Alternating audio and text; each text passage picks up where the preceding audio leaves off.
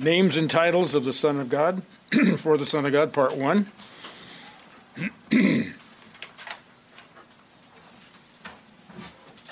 Now, in this Part 1, these names and titles are going to be more related to his deity, and then next week, we're going to look at those titles that are more closely associated with his humanity, although all of them point to him as being God. But it's just a way of breaking it up. Now, the first one I want to start with is the term Lord, Yahweh, and this is from the Old Testament. Jesus is identified as Yahweh. Let's start in Mark chapter 1, verses 1 through 3.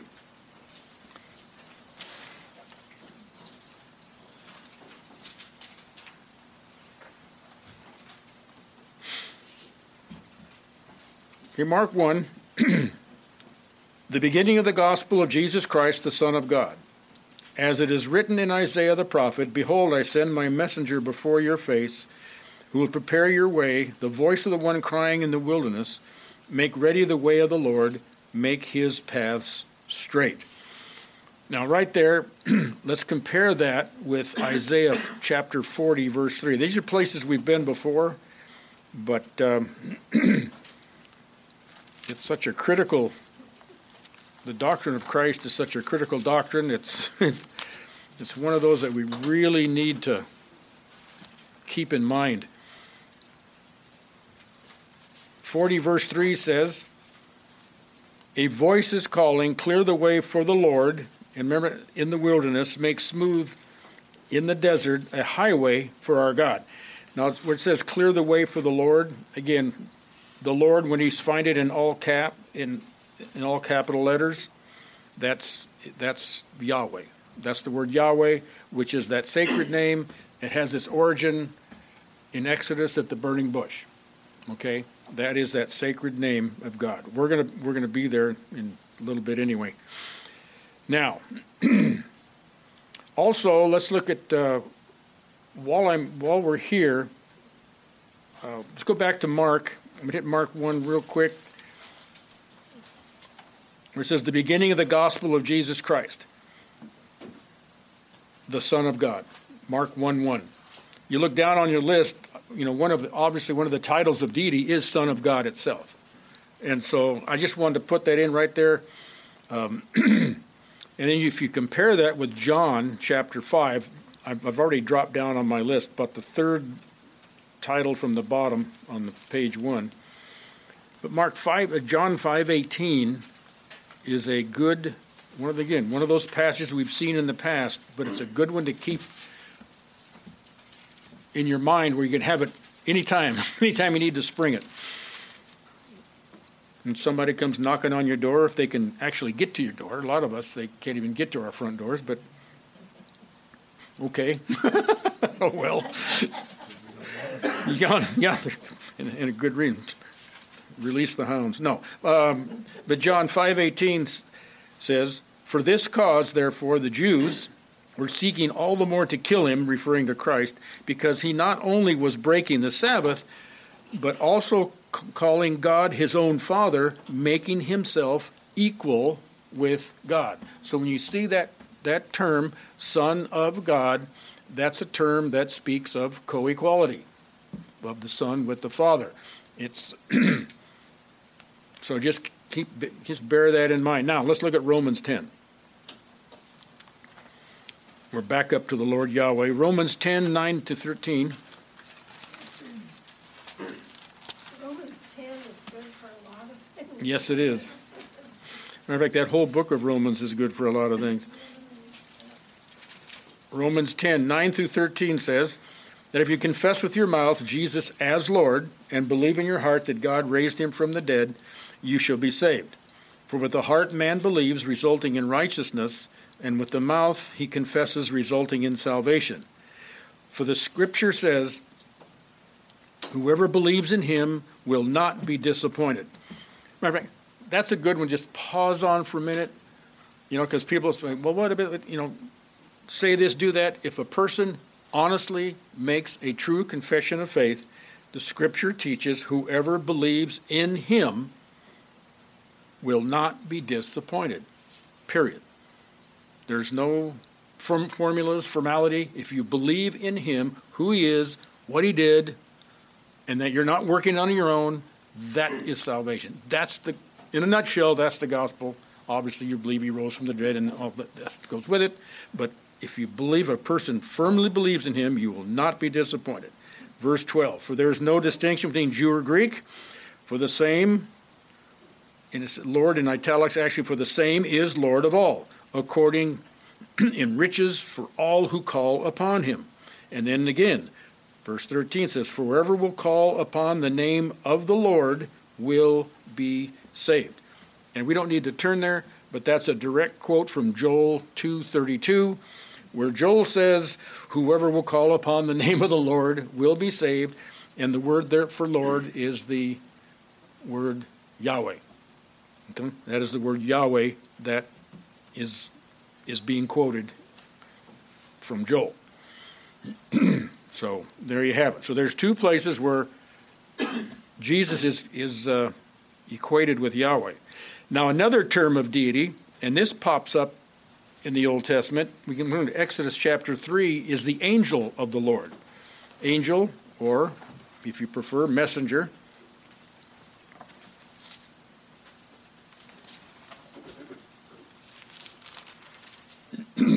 So when we're reading in the Old Testament, it's good, and even in the New, when the terms are used, make a distinction between the angel of the Lord and an angel of the Lord. Okay, because you'll see both being worded that way. An angel or the angel. An angel is referring to an angel. The angel of the Lord, the overwhelming majority of the time, is referring to, I believe, a pre-incarnate Christ. And we'll get into that in future lessons. But the angel of the Lord, Exodus 3, 1 through 15. Now Moses was pasturing the flock of Jethro, his father-in-law, the priest of Midian, and he led the flock to the west side of the wilderness and came to Horeb, the mountain of God.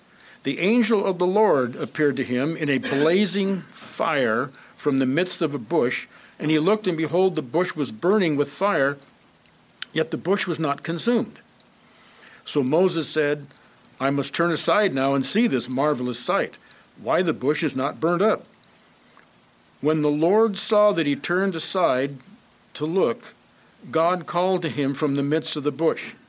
The angel of the Lord, God called to the midst of the bush. The angel of the Lord is the God that called from the midst of the bush. All right, just keep these as we go through. They're going to connect.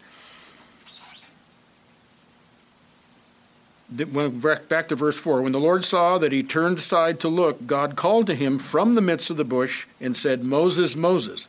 And he says, here I am.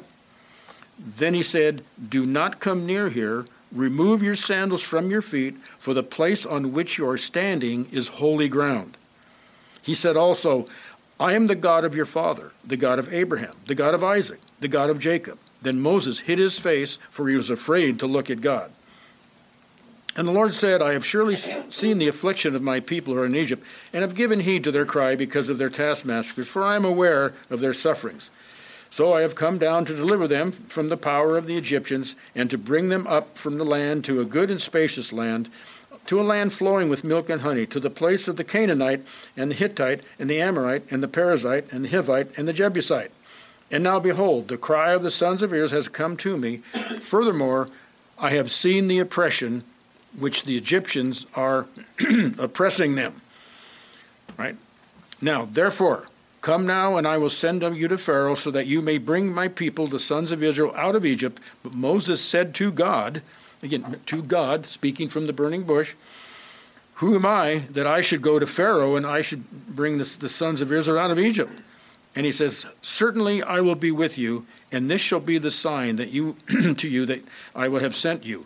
When you brought the people out of Egypt, you shall worship God at this mountain. Then Moses said to God, behold, I am going to the sons of Israel, and I say to them, the God of your fathers has sent me to you.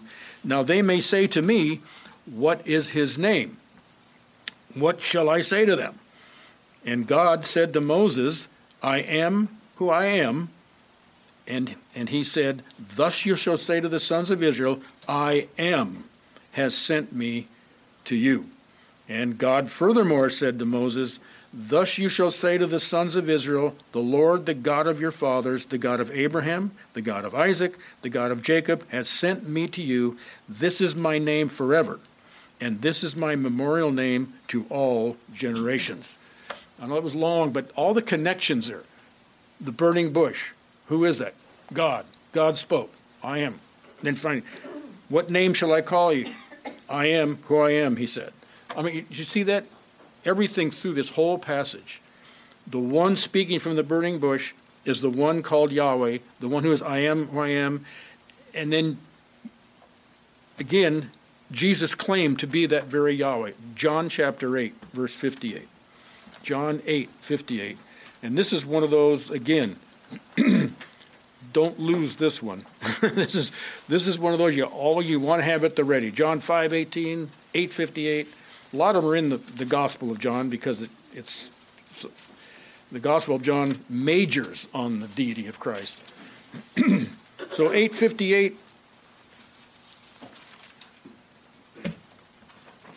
There's a big conversation, and I'm going to back it up to 56 to get a little bit of context, where Jesus, again, speaking to his critics, your father Abraham rejoiced to see my day, and he saw it and was glad. The Jews therefore said to him, you are not yet 50 years old, and you have seen Abraham? And this is the one. Jesus said to them, truly, truly, I say to you, before Abraham was born, I am. I am. And then you look at their reaction. Therefore, they picked up stones to throw to him, but Jesus hid himself and went up to the temple. But there it is. There it is, over and over again. And that's, again, we saw that last time, but these are good. Just keep good to bring them back, and just because it all interconnects with each other. It's, I know it's one thing in studying theology, you can't just, it's very difficult, and so why try, separating things so out by themselves that they're not independent of each other. Everything interconnects in Scripture. So theology interconnects with other theology. And it's one of the reasons I don't view any division of theology as a throwaway topic. Okay, I reject that. That is so foreign to my thinking. It all works together. It all works together. You know, there. The next term I want to look at, and there's very closely related to the angel Lord, is the captain of the Lord's host. Now we can back up to Joshua for that one. Haven't been in Joshua for a long time. Joshua 5:13 through 15.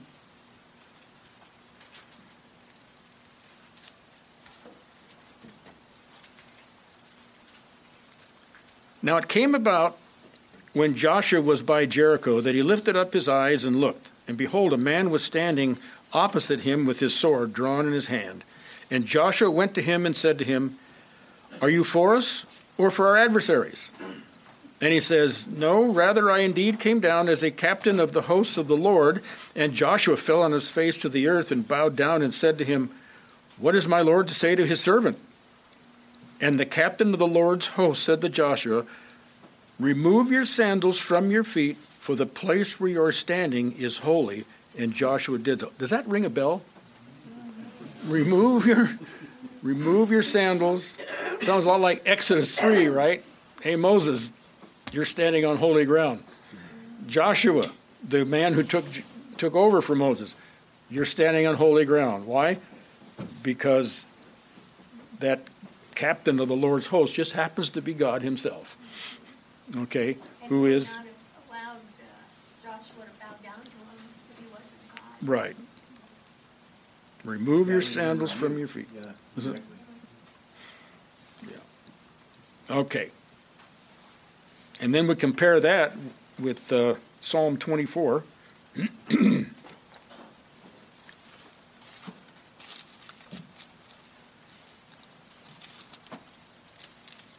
Psalm 24, one of the several messianic psalms, verses 7 through 10. We'll just read those passages. Lift up your head, O gates, and be lifted up, O ancient doors, that the King of glory may come in. Who is the King of glory? The Lord, strong and mighty, the Lord, mighty in battle. Lift up your heads, O gates, and lift them up, O ancient doors, the King of glory, that the King of glory may come in. Who is the King of glory? The Lord of hosts. He is the King of glory. Selah. Selah is one of those things, like a refrain or a pause from our speaking, because we're not striking up the choir here or the orchestra. Selah is like, I look at it like a pause and just like think about what was just said. Selah, think about that. Who is the King of glory? The Lord of hosts. He is the King of glory. The captain of the Lord of hosts. Same person. Same person. And we know this Psalm 24 is a messianic psalm. It's just very obvious. And then another term, we're in Psalms, like at Psalm 110, is another word for Lord. The word that there is Adonai, which speaks of Adonai when used of God, points to his sovereignty and ultimate authority over all things external to himself. Psalm 110, verse 1, and we've heard this quoted several times in the New Testament. The Lord says to my Lord, sit at my right hand until I make thine enemies a footstool for thy feet. Now it says, the Lord says, the Lord, all caps, that's Yahweh. You can say, Yahweh says to my Lord Adonai. Yahweh says to my Adonai. Yahweh, the sacred name, says to the sovereign, sit at my right hand until I make thine enemies a footstool for thy feet. And one of the other names we're going to see as we move through this, another name for applied to Christ is the King of Kings and Lord of Lords. The Adonai of Adonai. He's just better than them all, bigger than them all, more powerful than them all. And then now let's compare that, what we just read in Psalm 110, verse 1. Let's look at Matthew 22. And there's several places we go in the New Testament, but again, one of the best commentaries you can get on the Old Testament is the New Testament.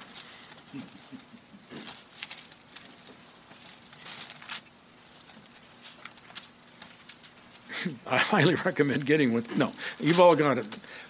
I recommend reading it. How's that?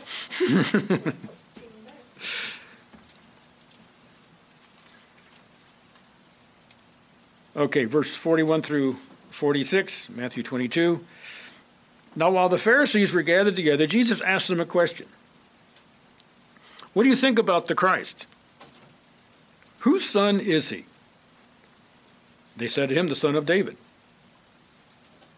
He said to them, then how does David, in the Spirit, call him Lord, saying, the Lord said to my Lord, sit at my right hand until I put thine enemies beneath your feet.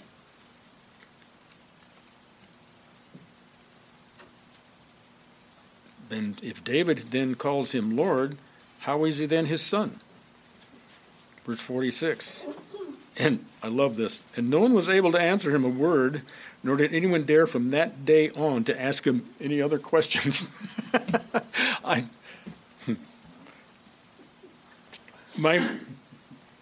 He was just sitting there identifying himself, and these guys were their entire career. And remember, by the time you get to Matthew 22, we're in Passion Week here, and it's all coming to an end, and they've been on him for over 3 years, right? Arguing and bickering, and it took them that long to just finally say, "Forget it, forget it." They've been bested every time they open up. They're big time. But the Lord said to my Lord, sit at my right hand until I make the enemies of the Lord sit at my right hand. The Lord said to my Lord. It's amazing. Again, messianic. Philippians 2. Philippians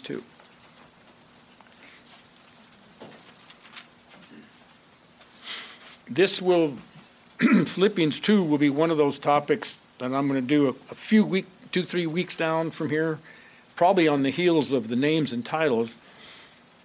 I'm going to do a lesson on the kenosis and the hypostatic union, so stay tuned. That's where Philippians 2 comes in. That's the kenosis part of it. Okay, Philippians 2, 9 to 11. Therefore God also highly exalted him and bestowed on him the name which is above every name, that at the name of Jesus every knee should bow, of those who are in heaven and on earth and under the earth, and that every tongue should confess that Jesus Christ is Lord, to the glory of God the Father. See that? He is Lord to the glory of God to the Father, and to that person every knee should bow, as in pay homage, give worship to. And when we get into this study, we're going to see the Old Testament says, I'm the God, I'm the only God, there's no other God to be worshipped.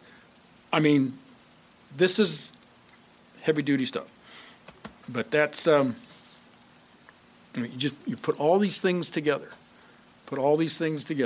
and it just becomes very obvious who Jesus Christ is according to Scripture. Okay. You have to deny the Scripture to deny the deity of Christ. It is just, well, it's like, I was talking to Ross not too long ago, it's kind of like the doctrine of election. Once a person studies it and understands it, it's everywhere in the Scripture. The doctrine just, there it is again, God's sovereign. It's just all over the place. It's just been one of those things that's hiding in plain sight. And the deity of Christ is like that. I mean, you see it, it's just everywhere. It's everywhere. The next one, here's one that we're going to hear something about here. Emmanuel, God with us. Isaiah 7:14. I do want to go back to that one, Isaiah 7:14. For the sake of time, though, I'm going to stop off at Matthew, unless you're one of those guys who took a big sweep and went all the way back to the New Testament. But Matthew, I'll just read it. Matthew 1:23, where the angel speaking to Joseph, behold, the virgin will be with child and will bear a son, and they shall call his name Emmanuel, which is translated means God with us. So again, the virgin will be quoting Isaiah 7:14, where we're going now. Isaiah 7:14 says, therefore the Lord himself will give you a sign. Behold, a virgin will be with child and bear a son, and she will call his name Emmanuel. And we know that Emmanuel means God with us. And again, there's another statement of deity right there. The fact that the child born to Mary is given the name God with us. Even in modern day math, 2 and 2 is 4. If you're going to name a child God with us, conclusion, hey, that must be God. All right, is that am I stretching one's imagination too far on this one? I see what I mean? It's all there. Now, the word virgin in Isaiah is Alma in the Hebrew, refers to a young woman, girl, maiden, virgin. Now, Alma implies a young woman who has not had intimate relations with a man. Example, and I'm going to go back there because there's a couple of words here, and because Christmas is coming, I mean, let's face it, the next time we meet here on Sunday, it's going to be November already. So here, I mean, it's just, it's moving. It's moving. I'll tell you, and it's not slowing down. But Genesis 24.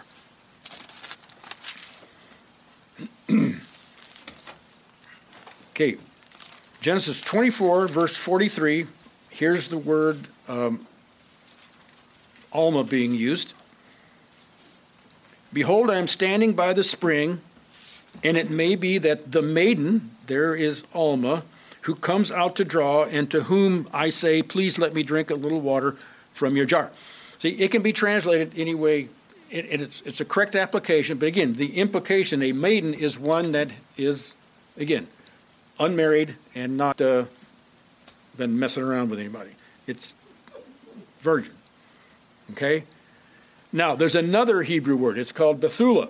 Another Hebrew word for virgin or maiden, young woman, is found in Genesis 24:16.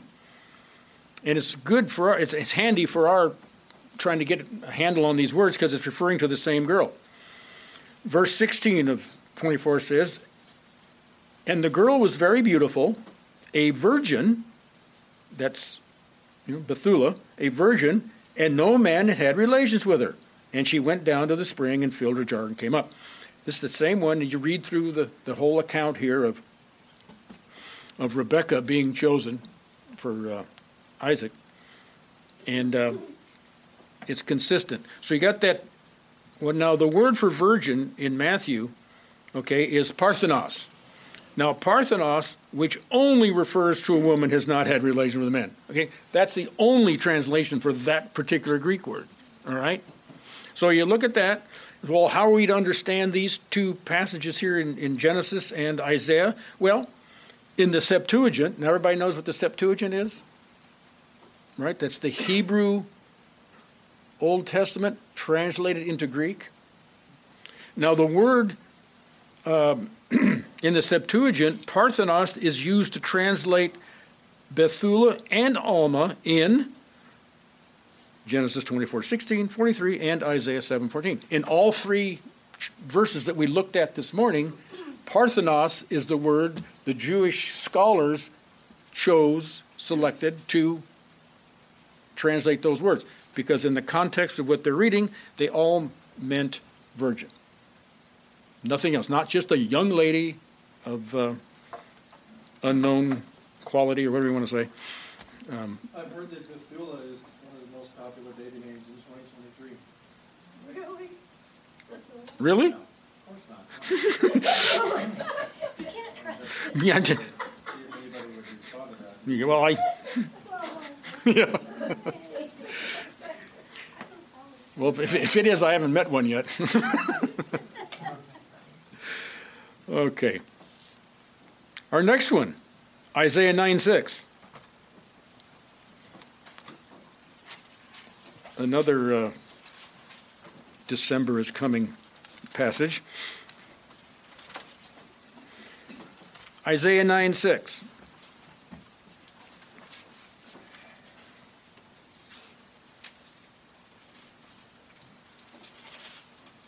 "For a child will be born to us, a son will be given to us, and the government will rest upon his shoulders.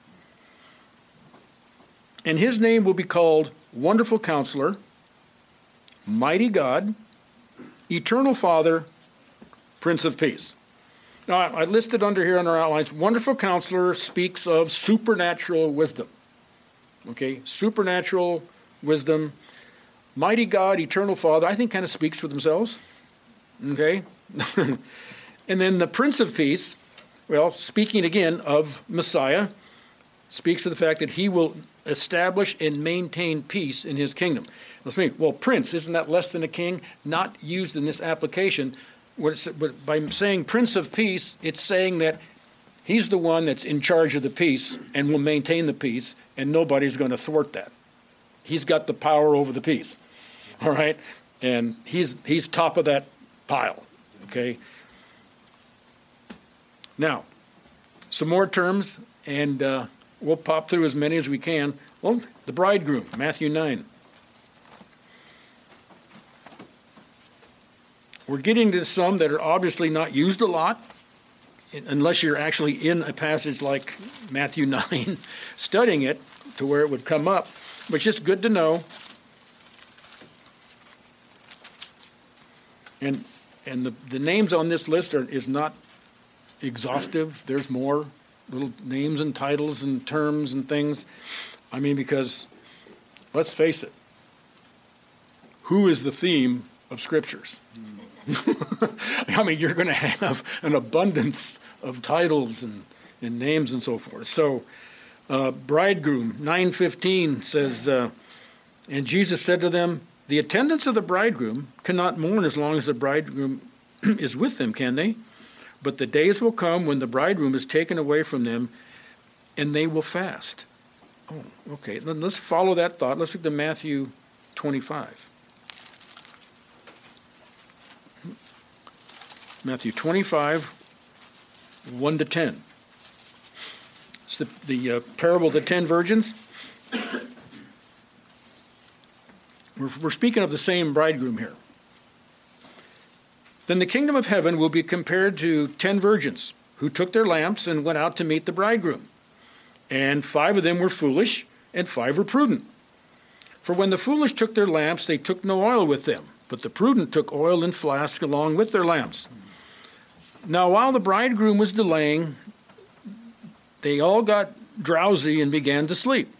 But at midnight there was a shout, and behold, the bridegroom came out to meet them. This so fits Matthew 24, 20. This is part of that Olivet Discourse about Jesus talking about his return. Verse 7. Then all the virgins rose and trimmed their lamps, and the foolish said to the prudent, "Give us some of your oil, for our lamps are going out." But the prudent answered, saying, "No, there will not be enough for us and you too. Go instead to the dealers and buy some for yourselves." And while they were going away to make the purchase, the bridegroom came, and those who were ready went in with him to the wedding feast, and the door was shut. Ouch. Yeah.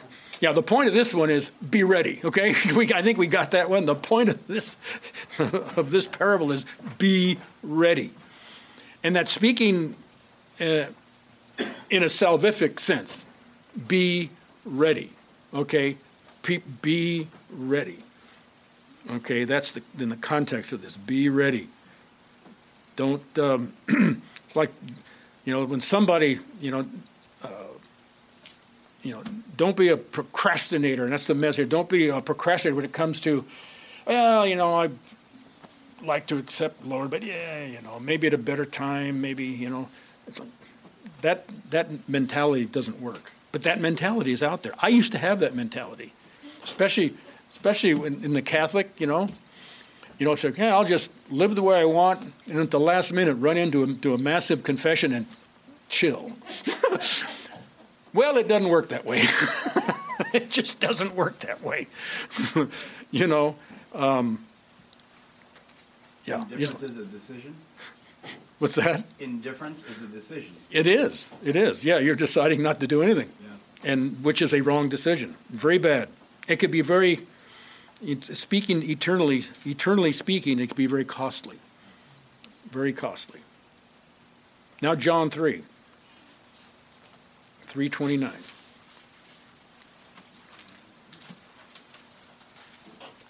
John 3:29. John the Baptist is speaking here. John 3:29 to 31. Again, this is John the Baptist speaking. He who has the bride is the bridegroom. But the friend of the bridegroom who stands and hears him rejoices greatly because of the bridegroom's voice. And so this joy of mine has been made full. He must increase, but I must decrease. He who comes from above is above all. He who is from the earth is from the earth, and speaks of the earth. He who comes from heaven is above all. Okay, and that is, who is that? Well, that's the bridegroom, a reference John is making to Christ himself, that he was the forerunner for. Okay, then of course we've got Son of God. We've already seen that. Let's look at Luke chapter 1. Here he's called the Son of the Most High.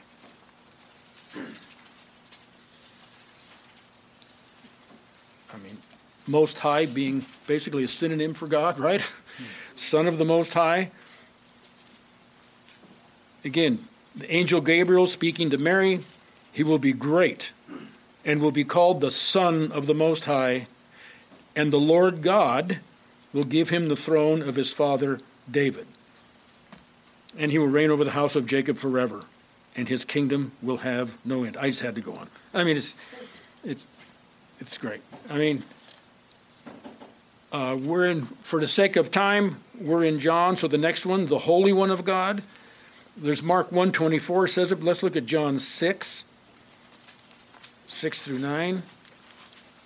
We're closer there. John 6:69.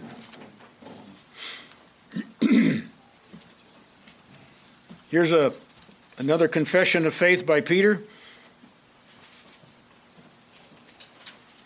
where I'm going to pick it up in 68, where Simon Peter answered him, Lord, to whom shall we go? You have words of eternal life. And we have believed and have come to know that you are the Holy One of God. You can't say anything higher than that.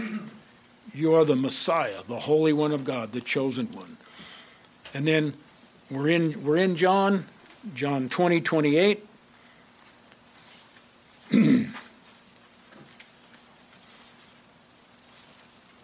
A man, Thomas, who has to live with the term doubting Thomas for not only for his entire life, but through all of history. Poor guy. I actually think he was better than that. But anyway, Thomas, no longer doubting at this stage of his life, in verse 28 of 20 says, Thomas answered and said to him, my Lord and my God. Okay, when Thomas came full circle on this, he came full circle. I mean, he did not hold back. My Lord and my God. Again, the critics want to say, well, he was just saying, oh my God. No, he was not saying that. That was not what he was saying. He was saying, he was given testimony to who Jesus is, my Lord and my God. We've already seen that John 1, Colossians 1, Hebrews 1, Creator. Acts 3:15 in that same vein. In Peter's sermon, he was called the author of life. Paul in Corinthians, Paul names him the power of God in 1 Corinthians 1:24. And Paul refers to him in 1 Corinthians 2:8 as the Lord of glory. Paul again in 1 Timothy, well, we can turn there. 1 Timothy 6:15.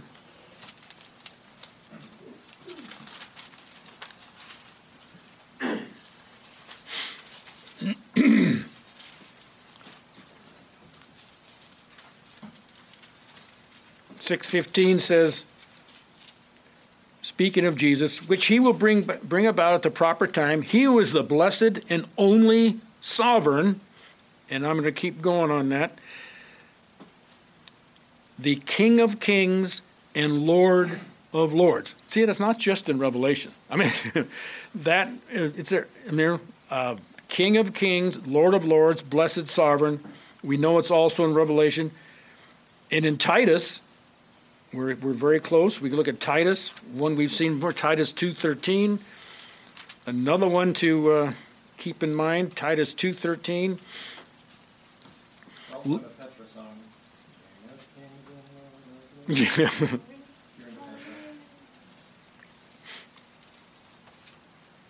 2:13 says, looking for the blessed hope and the appearing of the glory of our great God and Savior, Christ Jesus. Again, great God and Savior is describing Christ Jesus. That's the grammatical setting makes it so.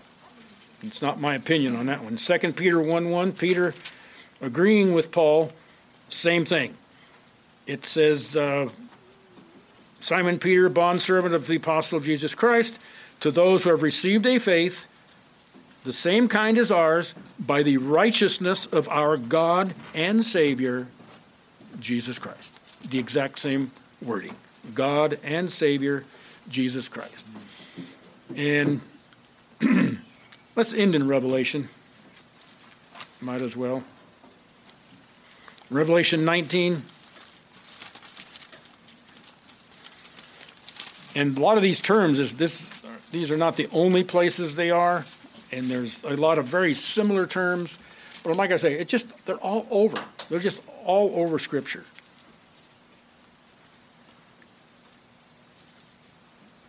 Okay. Well, in Revelation chapter 1, I think we saw that last week, he's called the first and the last. That means it speaks of his eternality. Revelation 19:11. And I saw heaven open, behold, a white horse, and he who sat upon it is called Faithful and True, and in righteousness he judges and wages war. Again, all those terms in there, faithful and true. Go back to the attributes of God. That's what's being said here. He's holding those attributes, faithful, true, righteous, okay, the judge, right? It's all there. Verse 13, he is clothed with a robe dipped in blood, and his name is called the Word of God. Word of God is a title of deity. In the beginning was the Word. You follow that term through, the Word of God. And right there in John 1, in the beginning was the Word was with God, okay? And all things were created by him, okay? You go back. How was the world created? By the Word of God. By the Word of God. This is not an accident, not coincidence. This is our God. This is our God. That's who he is. Faithful, true, the Word of God. And then 22, verse 13, Revelation, the Alpha and the Omega.